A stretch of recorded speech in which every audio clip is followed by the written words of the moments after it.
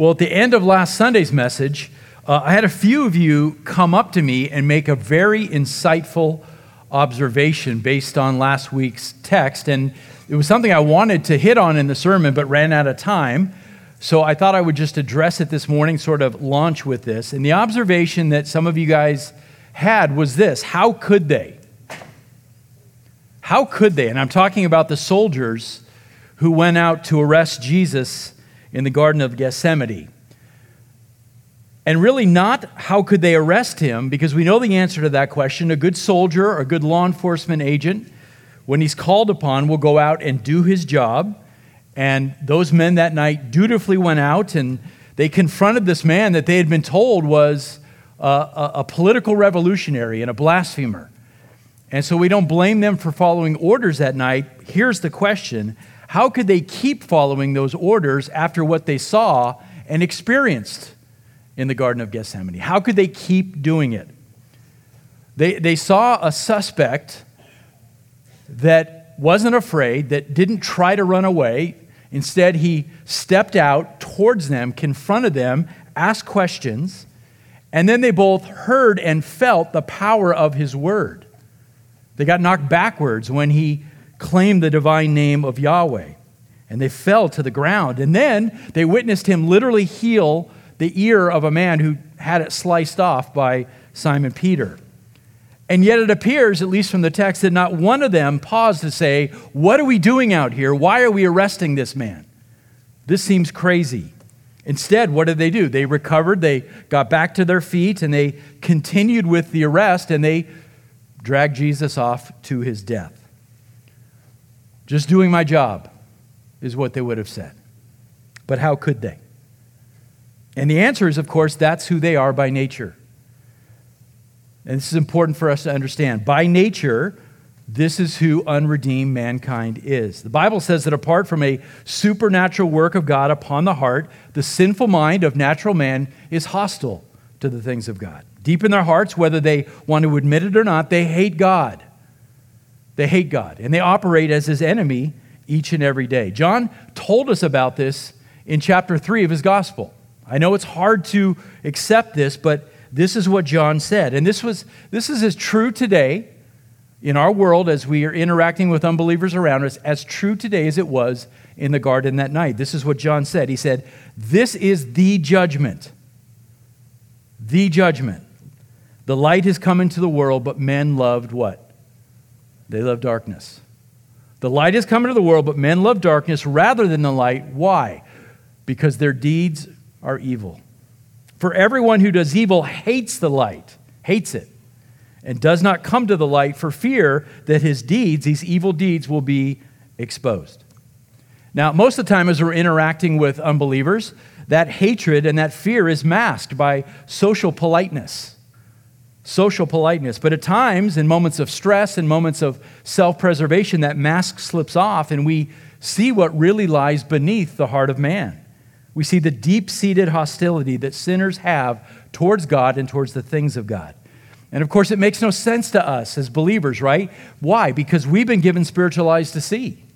So it makes no sense to us. But the soldiers that night, they didn't have eyes to see the truth. They were in the grip of the enemy.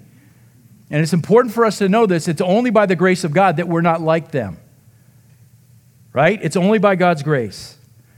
And as hard as it is to believe, these men, they went back to their barracks that night and they went to sleep without a second thought. Some of them went back and probably started playing cards again, sitting around the table, shooting the breeze, playing cards.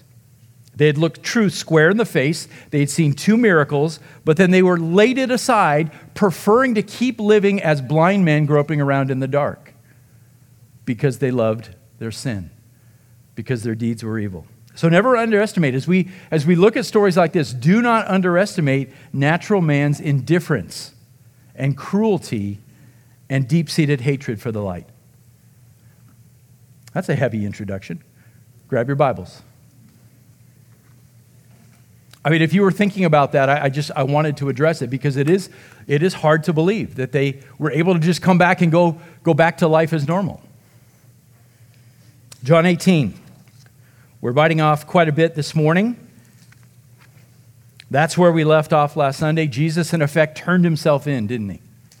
He turned himself in. He made it easy for Judas and for the soldiers to find him and arrest him. But the horror of all that took place in the garden that night has left the disciples shocked and afraid, and they are now on the run, right? They have fled into the night, and they've fulfilled the prophecy of Zechariah 13:7, which says, strike the shepherd and what? And the sheep will scatter. In fact, Jesus quoted that same prophecy from Zechariah on the night he was betrayed. He looked at his guys and said, you will all fall away because of me this night. Jesus knew everything that was about to happen. He knew his guys were going to flee. Now, again, imagine as we come into this text, imagine the roller coaster that these guys have been on in the last 7 days, right? From the heights of seeing Lazarus raised from the dead, that's pretty spectacular, to entering into the city of Jerusalem, to messianic shouts from the people, but then watching with concern as Jesus goes through the temple courts, overturning tables and pronouncing woes upon the most powerful men in Israel, the scribes and the Pharisees. They've been going up and down, and now they find themselves players in this current horrifying situation. The master that they love, the Lord that they love, has now been taken from them. Put yourself in their sandals. What are you thinking in this moment? Look at verse 12. So the cohort, or the Roman cohort, and the commander and the officers of the Jews arrested Jesus and bound him. So as we saw last Sunday, this was an operation of unlikely partners. We have both Jews and Gentiles cooperating together to arrest Jesus. And what that means symbolically is that the whole world is now aligned against the very Son of God in the garden. And it says they bound Jesus. They treated him as a legitimate threat, and if we're honest, rightly so, because he has a history of being a miracle worker. So I'm sure those who sent the soldiers out that night in the briefing said, hey, look, this guy's done, we've seen this guy do miracles. And there might be concern that he's going to somehow use some supernatural miracle to free himself. But we know, looking back at the story, that he has no intention of doing that. Jesus only remains bound by these chains because he is sovereignly obeying his Father's will. It's his choice to be captured that night. It's his desire, it's his will to be taken into custody. And think about this. He could have done all kinds of things here, right? Do you remember Matthew talks about this? John doesn't mention it, but Matthew says that when Jesus says to Peter, put your sword away, what does he say? He says, don't you know that I can appeal to my Father and he will immediately put at my disposal more than 12 legions of angels. Jesus has all the firepower he needs to break free of those chains and destroy all the men in that garden.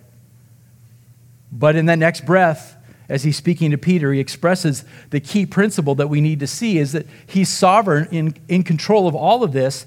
He says basically to Peter, my Father could send those angels, but then how would the scriptures be fulfilled, which say that it must happen this way? Jesus is in control. He knows everything that's happening. So now what is he facing as he's taken away? Well, over the next 5 to 6 hours, he's going to undergo a series of trials. He's going to be passed back and forth between the Jewish authorities and the Roman civil authorities. And this is all going to take place early on Friday morning. By noon, he'll be nailed to a cross and bearing the full weight of the wrath of God.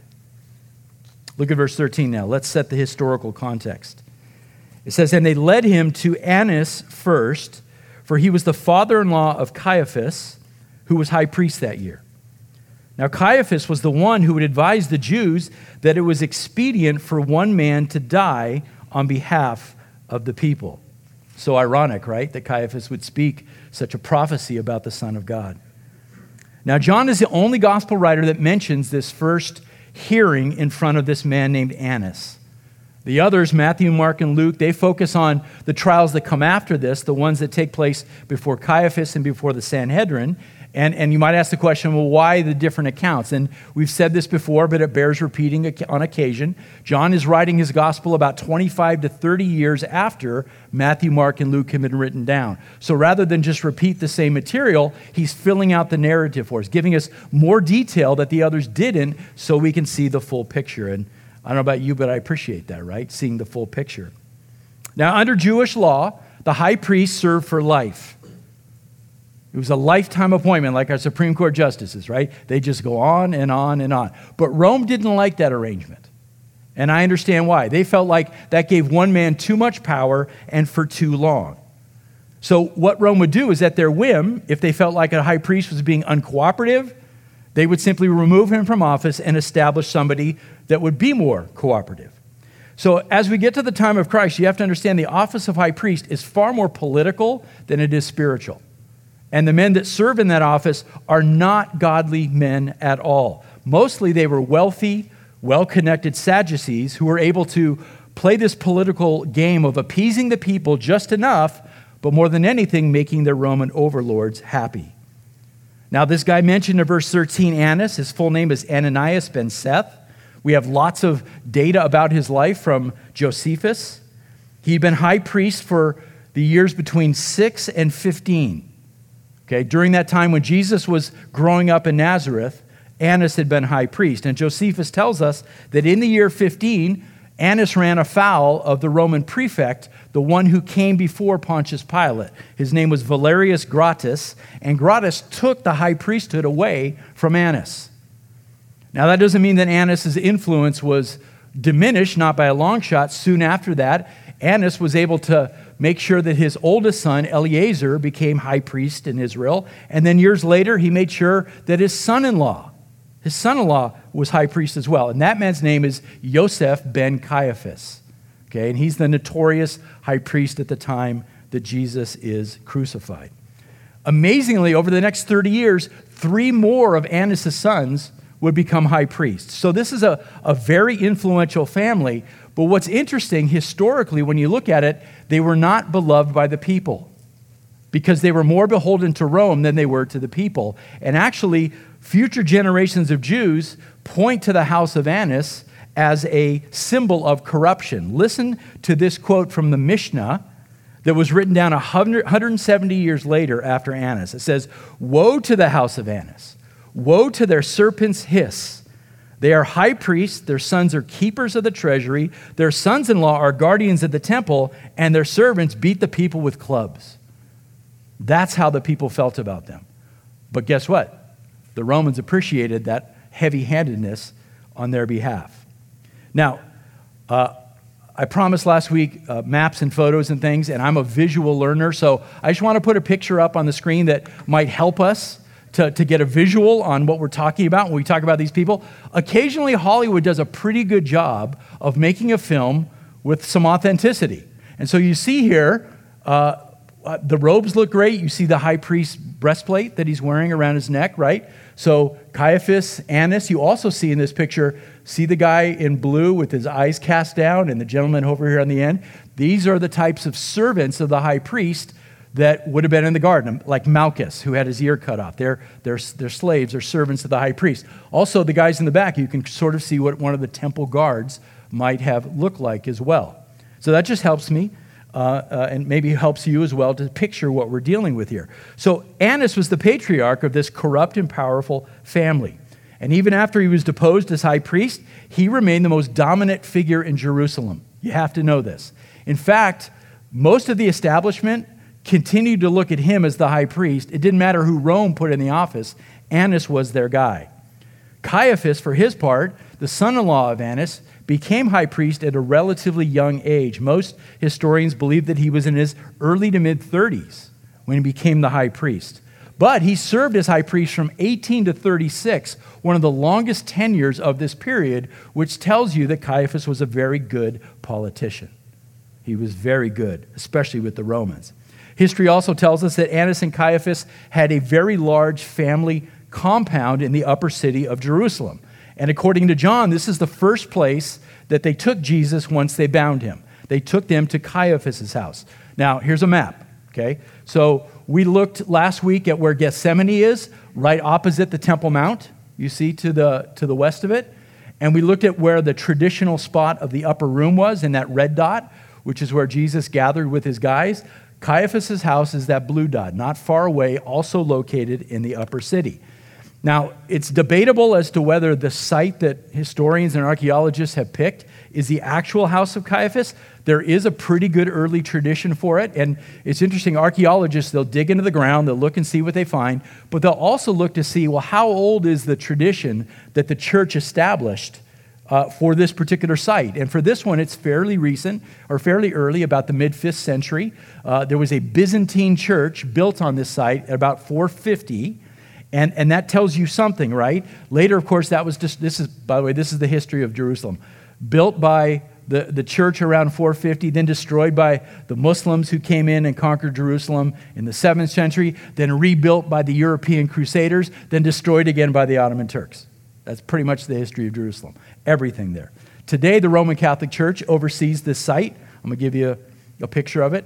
It's a beautiful building. Roman Catholic Church oversees this site. This current structure was built in 1931. And they do a nice job of maintaining. You can visit it today. When archaeologists first dug into this site, they identified it very quickly as a very wealthy man's home. It was much larger and more lavish than most first century homes, built on 3 levels and very Greek in its style.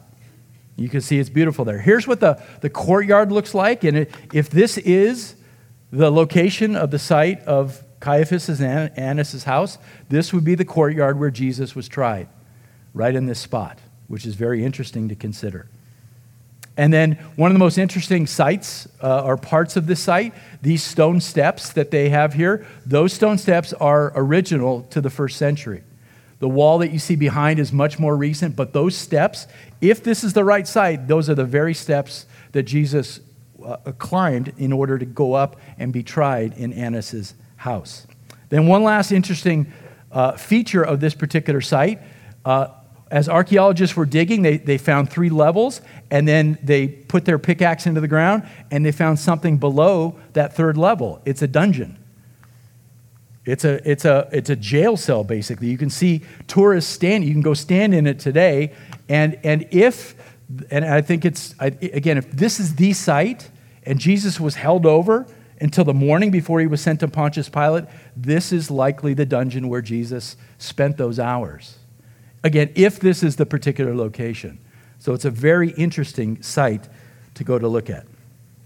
Okay, so that's our history tour for this morning. Thank you very much. I'll be here with you all week.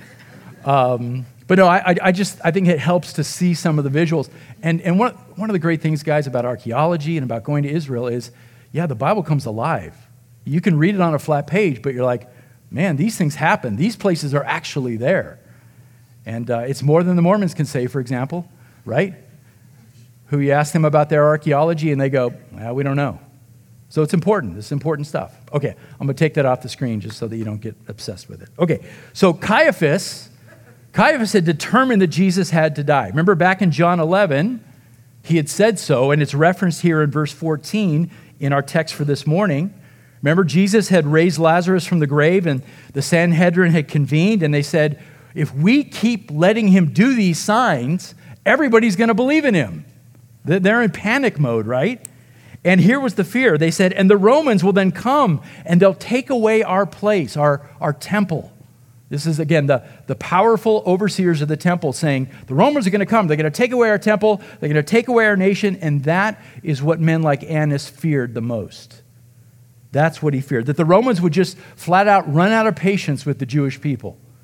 And this shows up in the historical record as well. Romans did not get Jewish people. Their religion, their culture, all the rioting, all the constant friction, they didn't get it. And so Annas feared that the Romans are just going to get tired of us, they're going to send in the legions, and they're going to squash us like bugs. And what that would mean for men like Annas and Caiaphas is loss of power, loss of authority, and the end of their money train. The end of their money train, which was rooted in the corrupt business practices of the temple. So John told us back in chapter 11, he said, Caiaphas said to them, you know nothing at all. You're not considering that it's to your advantage, I'll put it on the screen, it's to your advantage that one man should die for the people rather than the whole nation perish. In other words, you fools, why are you sitting around doing nothing? It's in your best interest that we just kill this one guy. It's better that he die than we all perish. That's where Caiaphas was coming from. So, those are the players in this drama that's about to unfold, and now you've seen the sight. Let's drop down to verse 15, and we'll see how this plays out.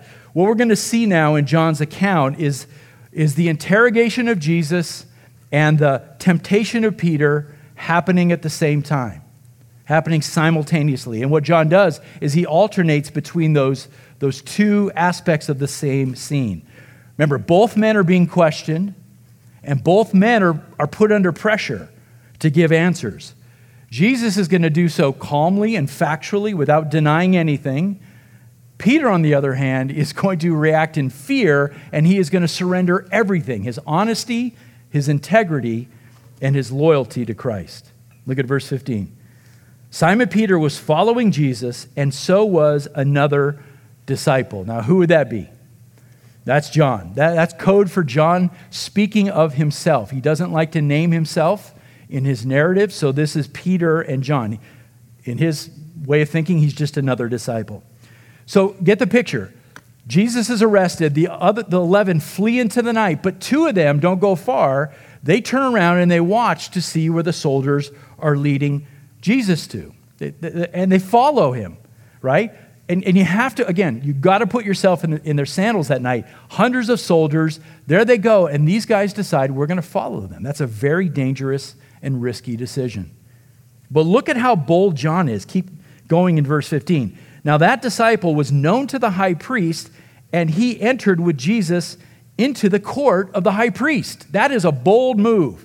So John somehow embedded himself with the crowd that was moving into that courtyard, right, that we looked at on the screen.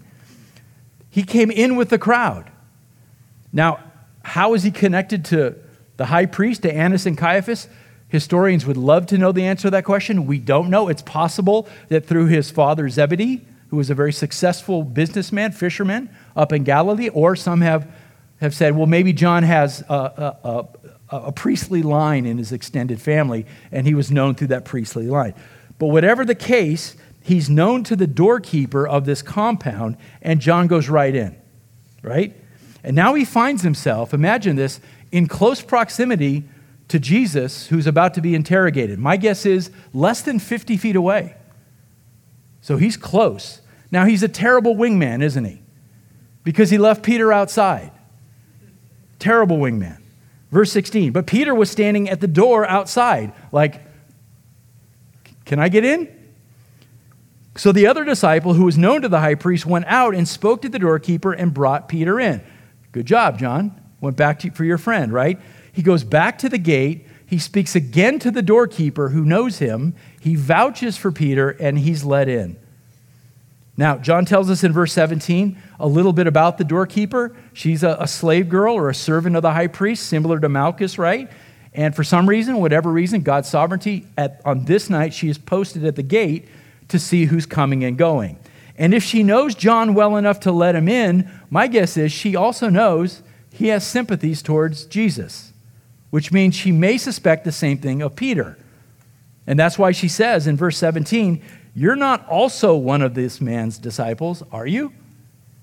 And I wondered to myself, what is she concerned about? Why the question? I mean, there's lots of soldiers around, so she couldn't have felt unsafe. But I wonder if she's thinking to herself, okay, I let one of you Jesus guys in, but now 2. Are you planning something? Like, maybe she's concerned about that. We don't know what's going through her head, but she asked the question, are you also one of his followers? But the way she phrases the question is important. It's in the negative form, right? You're not one of them, are you? And I think the way she frames that question gives Peter sort of an easy path to just say, nope, and quickly dismiss her. I'm not. Now, was Peter caught off guard by the question? Probably. Did it send a shiver of fear through his body that he was being asked that question when he was getting so close to being near Jesus again? Probably. So he just quickly says, I'm not one of them. And he moves on, right? The key question is, was Peter already prepared to lie when that question came at him? And again, my guess is probably. And I don't think any of us would have done any better in the stress of that situation. But my guess is, above all, he was there to save his own skin. And so I think he was prepared to lie. Now, he may have winced inside slightly, like, that was a lie. Have you ever done that before? It just flows out of your mouth quickly, accidentally. You lie, and you go, oh, that wasn't good.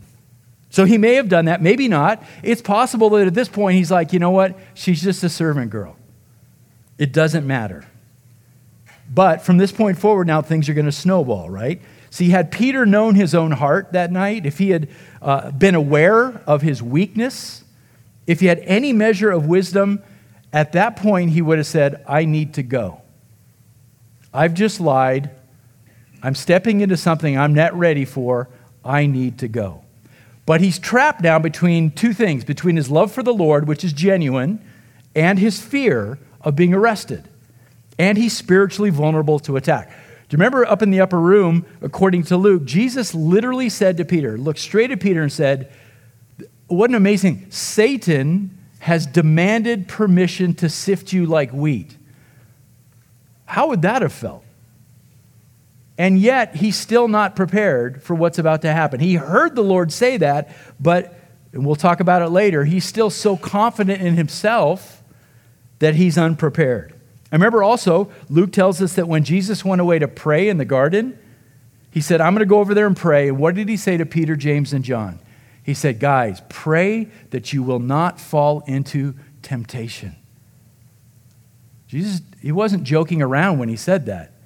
He was warning them that there are serious things about to happen. Pray that you won't be tempted. And so what did the guys do? They fell asleep. They fell asleep.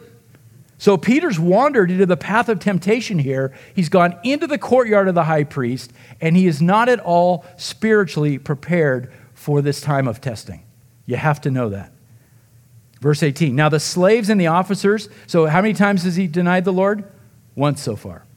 Now the slaves and the officers were standing there having made a charcoal fire, for it was cold, and they were warming themselves. And Peter was also with them, standing and warming himself. So picture the scene on that courtyard. Somebody starts a small fire in the corner or the outskirts of the courtyard, and some folks, this would be natural, start wandering over to it, and they're getting themselves warm, right? It's a cold night.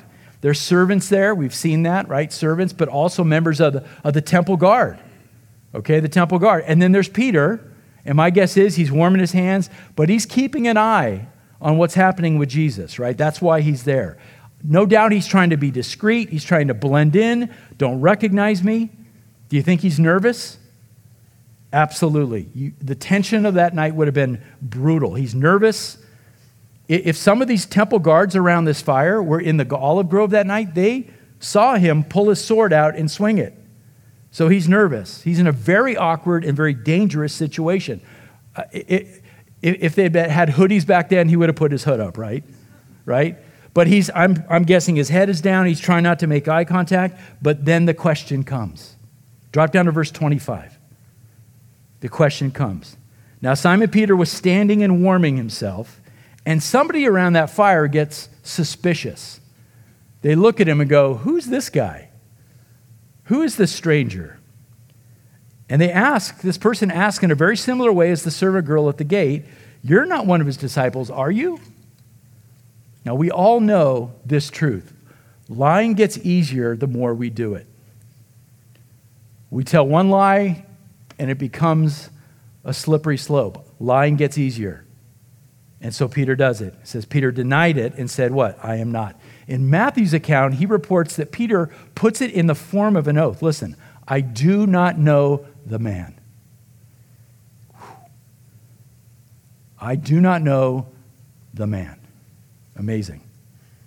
But he's not in the clear yet. Another guy standing by the fire recognized him. And this guy's a relative of Malchus, the guy who got his ear cut off. Verse 26. Did I not see you in the garden with him? He asks. In this moment, this courtyard has become a death trap for Peter, and he knows it. He is desperate now to shake these people off. And my guess is he is in full-blown panic mode now. He has been spotted. And you have to know this as well. As that scene is unfolding, Jesus is being interrogated. Jesus is going to get punched by a soldier. And Peter's trying to keep an eye on that. And the stress of having the Lord going through that and the stress of now his own self-preservation, it breaks him. And you have to understand why. There's a lot going on here. He is broken. And so he quickly denies Christ again, and this time more emphatically. In fact, Luke says that Peter snapped. I don't know what you're talking about, he says to this third man. I don't know what you're talking about. Matthew reports, this is amazing, that Peter began to curse and swear. I do not know the man. The stress of that moment, the fear, the sin that had snowballed and piled up broke Peter in that moment. And then you see the words as they fall out of his mouth, this sound in the distance, right? A rooster crows. And it all comes flooding back to Peter, what Jesus had predicted. And Luke records what comes next. And I cannot imagine this. It causes me to get really emotional when I think about this. It says, the Lord turned and looked at Peter from across the courtyard. He made eye contact with Peter, his friend, who just said, I don't know the man. It's amazing to me that Jesus, undergoing his own level of stress, is aware of where John and Peter are in that courtyard. And he's able to make eye contact with his friend. And Luke says, and this is probably one of the great understatements of Scripture, Peter went out and he wept bitterly. That look from Jesus must have pierced his heart to the depths of it, right? I cannot imagine that Peter ever forgot that look. Ever. So this is tough. We'll come back to this in a moment when we talk about application, but this is tough. Now, good news is we don't leave Peter here because we know how his life ends. Peter is no Judas, and that's important.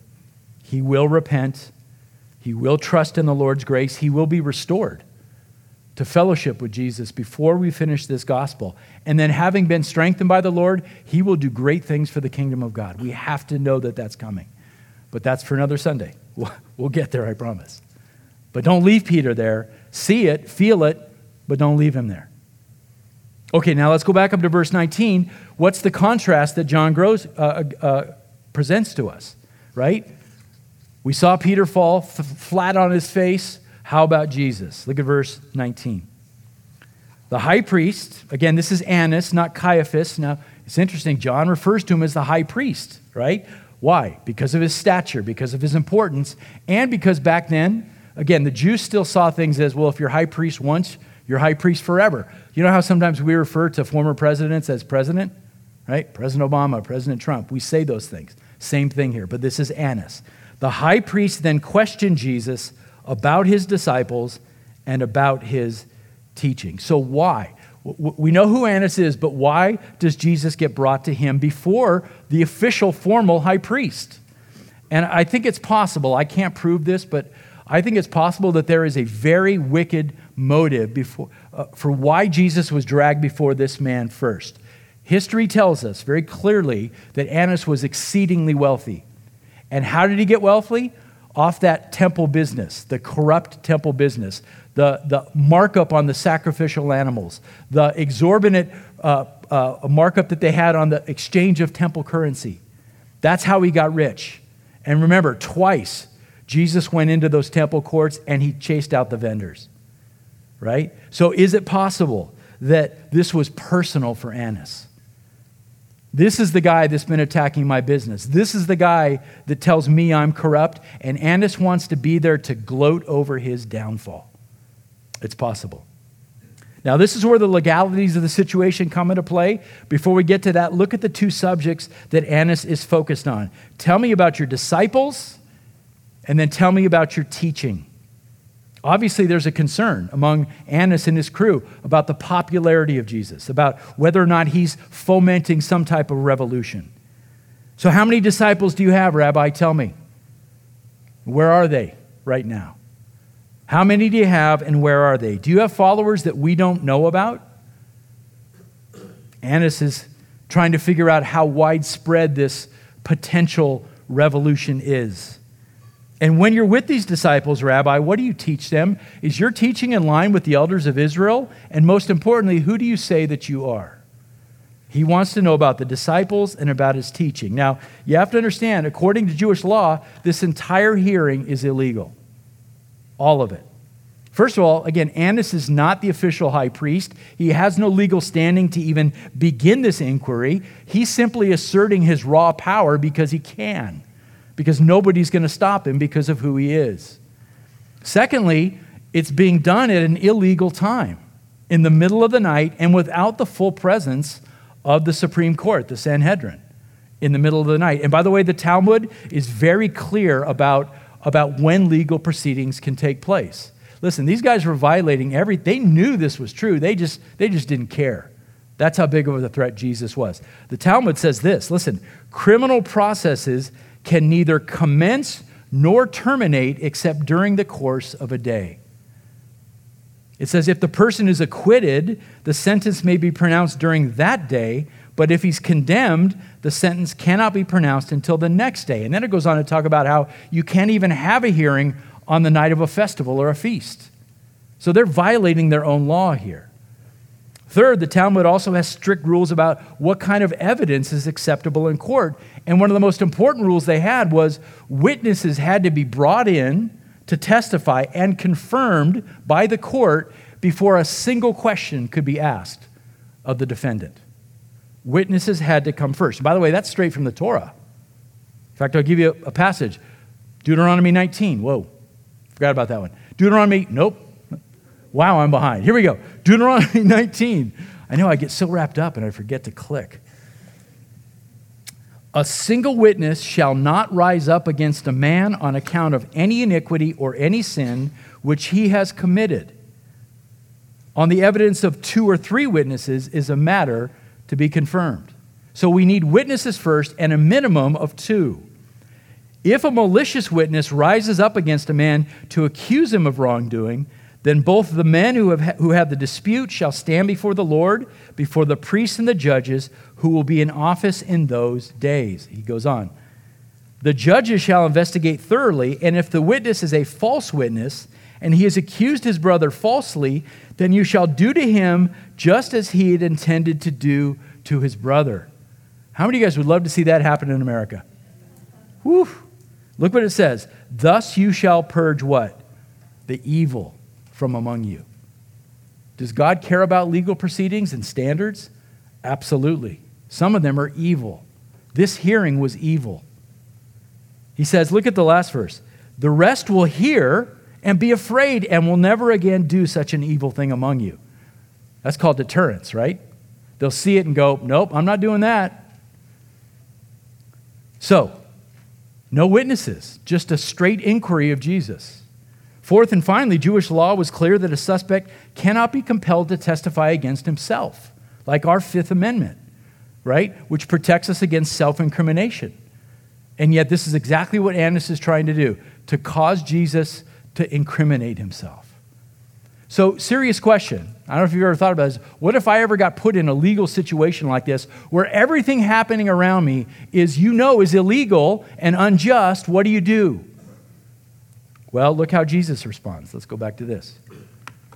Jesus answers him, Annas. He says, I have spoken openly to the world. I always taught in synagogues and in the temple where all the Jews come together, and I spoke nothing in secret. By the way, notice he doesn't even respond to Annas' question about his disciples. Skips that part. Remember, this is the good shepherd protecting his sheep to the very end. He's not going to give them any information about his followers. Verse 21, why do you question me? Question those who have heard what I spoke to them. They know what I said. So, look, Jesus taught that vengeance is to be left to God. Man should not retaliate. So when you're insulted, do what? Turn the other cheek. And at the same time, there's another biblical principle involved. We're not to allow injustice to go unchecked. As I said, standards of law matter to God. In fact, in the Torah, Leviticus 19, it says, you shall do no injustice in court. In righteousness you shall judge your neighbor. So both of those principles are true. So what Jesus says and does here is perfectly in line with the Scripture. Could he have remained silent and said nothing? Absolutely. But in choosing to speak, he's not being uncooperative here, nor is he issuing any threats. He is simply responding according to the law, according to what the standards were of the day. If his teaching was in question, great, then bring the evidence, but do it legally. Bring the witnesses. Jesus is saying, look, I've spoken openly and publicly, from the synagogues to the temple courts, right? Wherever my people gather, ask them what I teach, but do it legally, according to the law. So he's basically saying to them, look, I am not some political revolutionary. I am not whispering in the shadows. I am not fomenting any type of conspiracy. And at the same time, he's letting them know that the violations that are happening here, this is a kangaroo court. This is not legitimate. In fact, in legal terms, this is called a fishing expedition, right? It's not a trial at all. This powerful man thought he could drag Jesus in front of him in chains, throw his weight around, intimidate the Lord, and get him to self-incriminate. But he has no chance against Jesus. Jesus is not going to assist him in giving him what he wanted. In fact, what Jesus has done here is turn the indictment back on Annas in what he's doing. Verse 22, when he had said this, one of the officers standing nearby struck Jesus, saying, is that the way you answer the high priest? So this is a leader of the Jewish temple guard, and he interprets this as disrespect towards the high priest. My guess is this guy had never seen anybody stand up to Annas, ever. Certainly not bring his integrity into question. So you get a sense that what Jesus said that night, it got to under this guy's skin. So he slaps him. He punches him. This is the first illegal blow that Jesus receives, and he'll have to endure many more over the next few hours. But once again, Jesus raises the issue of standards and injustice. Verse 23, Jesus answered him, to the guard, if I've spoken wrongly, testify of the wrong. But if rightly, why do you strike me? Turn the indictment back on him. In all of this, Jesus doesn't retaliate. He calmly and matter-of-factly points out the hypocrisy of these people. They're accusing him of wrongdoing while doing what? Wrong. So he turns it around on them. And so, failing to get out of Jesus what he wants, in verse 24, it says, so Annas sent him bound to Caiaphas, the high priest. Get him out of here. Take him to Caiaphas. That's all John gives us now at this night. Okay? There's much more to come. If you need to look at that, look in Luke, look in Matthew. Jesus is going to have to go through a second illegal trial under the cover of darkness, this time before Caiaphas. Then according to Luke, he's held in custody by the temple guard where they smack him around some more and they mock him. And then finally, as the sun begins to rise on that Friday morning, finally an official trial before the entire Supreme Council. And what's going to happen there? They're going to hastily pull in false witnesses that give very strange testimony that's contradictory, but at least they can say, well, we checked that box. We did this legally. And at the end of it all, Annas and Caiaphas come to the conclusion that they had predetermined from the very beginning, right? They had a predetermined outcome, and what was it? This guy's a blasphemer who deserves death. And God the Father says, my plan is coming into focus.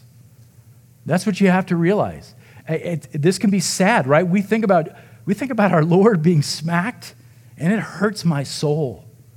Does it hurt your soul to think that the Son of God was treated this way?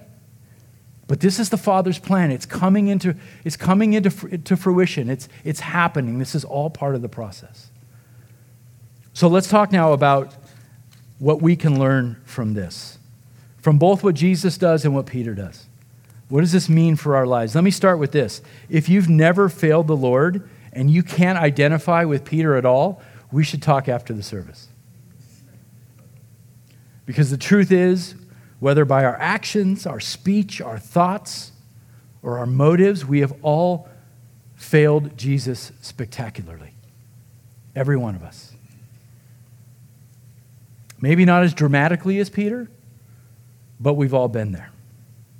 In the same way, we likely haven't gotten a literal rooster crow, right, to tell us what we've done, but metaphorically we have. We've heard those things, where after the fact we realized just how awfully we've betrayed the one that we love. And then metaphorically,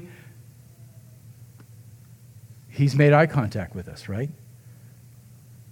Because he sees all. And the Word of God is held up to us as a mirror, and we can see our failure, right? Or the Spirit within us convicts us of our sin and our betrayal. So yeah, we get that look as well. So although the circumstances between Peter and you and I are different, the core of it remains the same. It is sometimes hard to believe that we act in ways that deny his lordship in our lives. Every single one of us. So let me share a couple of warnings that we can take from Peter here so that we don't fall into the same trap that Peter did that night. First of all, remember, Peter was coming off a rebuke in the garden. He was wounded. He was hurt. Because when he pulled out that sword, he thought he was showing loyalty to the Lord. He thought he was proving himself to Jesus, but he was rebuked instead. And this is Peter in a nutshell. And I know some of you, I'm one of those guys, I completely identify with Peter. I know some of you do as well.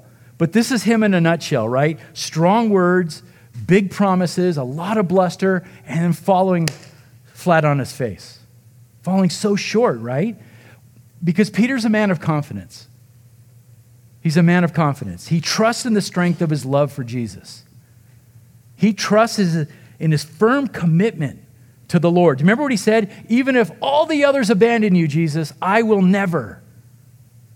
Man, how many times have you heard yourself saying words like that, only to fall so woefully short? So the first lesson that comes out of this, there it is. I'm actually on the right screen. Praise the Lord. Be careful, lest you overestimate your strength. And the pride in your heart causes you to fall hard. You overestimate your strength and you fall flat and you fall spectacularly. Now, as I say that, don't get me wrong, it's a good thing to want to be strong in the Lord. It's a good thing to pray for that, to strive for that. We're told in Scripture to stand firm in the Lord. Stand firm in your faith. Stand firm against the devil. Strength is a good thing, but the Bible's always cautious to tell us what is it that produces that strength in us? What produces that strong stand? Friends, it doesn't come from us. Our flesh is weak. Every one of us. I know we're all on at different levels in our walk with Jesus, but our flesh is weak. That's what Peter found out that night. All that confidence and bluster and those strong words, and then a little bit of stress and pressure, and he folded like a cheap suit. God said through his prophet Jeremiah, let not a wise man boast in his wisdom, nor let the mighty man boast of his might, but let him who boasts boast in this, that he understands and knows me, Yahweh. That's it. So true strength that stands firm in the face of temptation like Peter faced, it comes from a vibrant, dynamic walk with the living God. Period. There's no shortcut. Paradoxically, we're strongest when we surrender our strength to him, right? And lean into him and not trust in ourselves. That's what Peter needed to know that night. And he fell hard. That's number one. Second lesson is also obvious, and it has to do with our propensity to fail in degrees over time. First, we start with what we call, well, it's just a little sin. It's just a little lie that's just a servant girl. No big deal. Just a little sin, but then we pile another sin on top of that first one, and then another, and another. And as I said, it gets easier to give into temptation as we progress down that slope. Just like Peter's lies that night. In his mind, listen, how many of you guys are really practical? You're like, well, if I tell that little white lie, it'll get me out of this fix I'm in. But that's the beginning, right? That's the beginning of going down that slope. So one step leads to another until it's too late and we are completely over our heads and we find ourselves entrenched in a habit that betrays our love for Jesus. The second principle builds on the first. We overestimate our strength, then we start down this slope of lies, and pretty soon we're like, how did I get here? That rooster crows and we're like, how did I end up here? Well, we started down that slope. Our actions, our reactions, our behaviors, and by these things, we hate to say it, but what we're basically conveying is, I don't know the man. Like Peter did. And when we come to our senses and that rooster crows and we shake our heads, we're like, how did this happen? Well, we know how it happened. We took a step down that path and we kept going. Proverbs talks often about there's two paths, the path to life and the path to death. So it's a legitimate question for all of us. Which path right now are you walking down? We're all walking somewhere, and maybe we're trying to straddle it. Get on the path of life. Believe what the Word says about this. The great Puritan John Owen, who quite literally wrote the book on mortifying sin, gives some really practical advice. He says this: throw everything against sin when it first appears. Everything when it first appears, before it has sunk its teeth in you, when you still have your spiritual wits about you. But to think to do that, to want to do that, you must walk with the Lord and stay near to Him every day. It is your nearness to Christ that makes you care to put your temptations down. Those are wise words. Friends, consider the path you're on. If you're on a path to sin right now, throw everything you have against it right now. Lean into the Lord, into His strength. Say, Lord, I don't want to be on this path. Don't keep walking. Third and final lesson, and this one is super practical. This is something that has served me for decades, since I was a young man in the Lord. It's this: how often does the Bible tell us to be on alert? All the time. 15 times in the New Testament.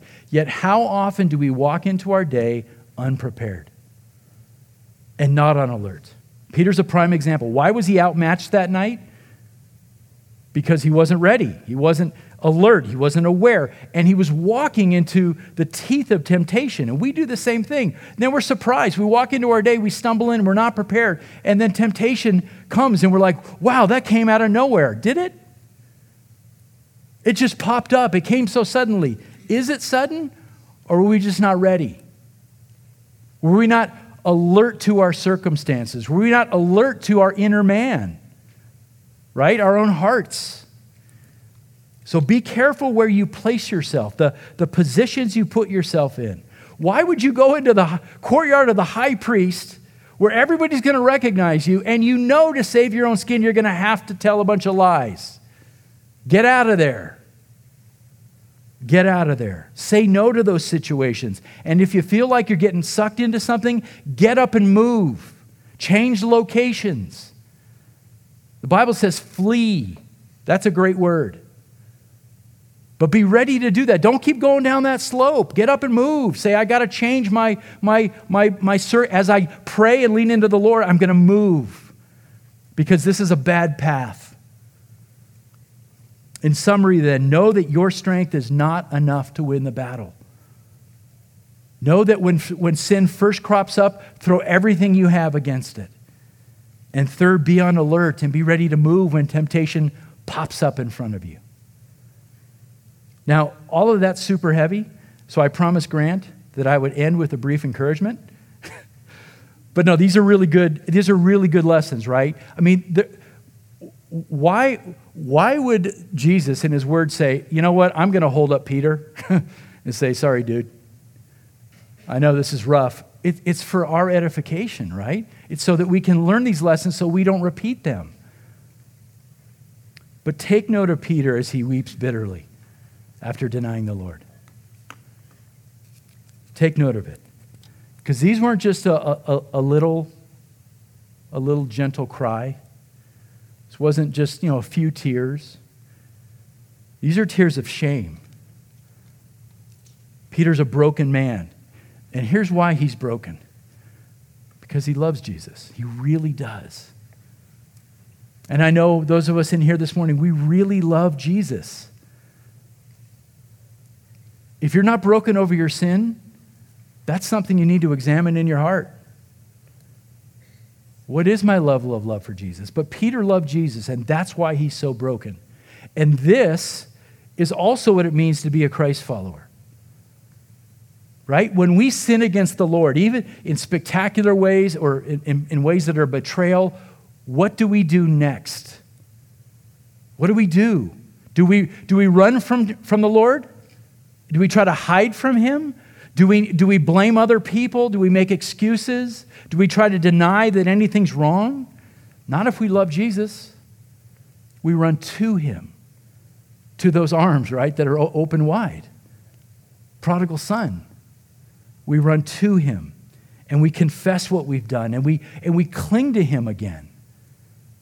As our daddy, we cling to him, and we confess our love through tears of repentance. It's been said 100 times, I'll say it again. Repentance is not what bad Christians do. Repentance, even through tears, is what every Christian does. That is the normal Christian life. To stumble, to fall, to fall short, but then to run back to Jesus and through tears repent. That is the normal Christian life, because we trust that when we do that, he will come to our aid, and he will bind up our broken hearts, and he will wipe away those tears, and he will remind us that his grace is sufficient and that nothing can separate us from his love. Nothing. That's the bigger lesson of Peter. We reject Judas's response to his guilt and shame, and we affirm the process that Peter is about to go through. He's going to allow sin to break his heart, but not his faith. He's going to run to Jesus. He is going to trust that even these grave denials of Jesus are not fatal, but they're redeemable by the blood of the Lamb. And that's where we have to be as well. Thankfully, as we look at the contrast between Peter and Jesus, we have a Savior who resisted every temptation that came his way. Right? He leaned into his Father to strengthen him. He resisted every temptation. And thankfully, if you're found in Christ today, his righteousness, what he earned by that perfect life, is now your righteousness. He gets all of your sin, and you get all of his righteousness. That is the good news of the gospel. So as we look at this story, we step back and we look at Peter, see yourself, and then look at the beauty and the majesty of Jesus. And say with the hymn writer, because the sinless Savior died, my sinful soul is counted free. For God the just is satisfied to look on him and pardon me. I'm going to have you bow your heads.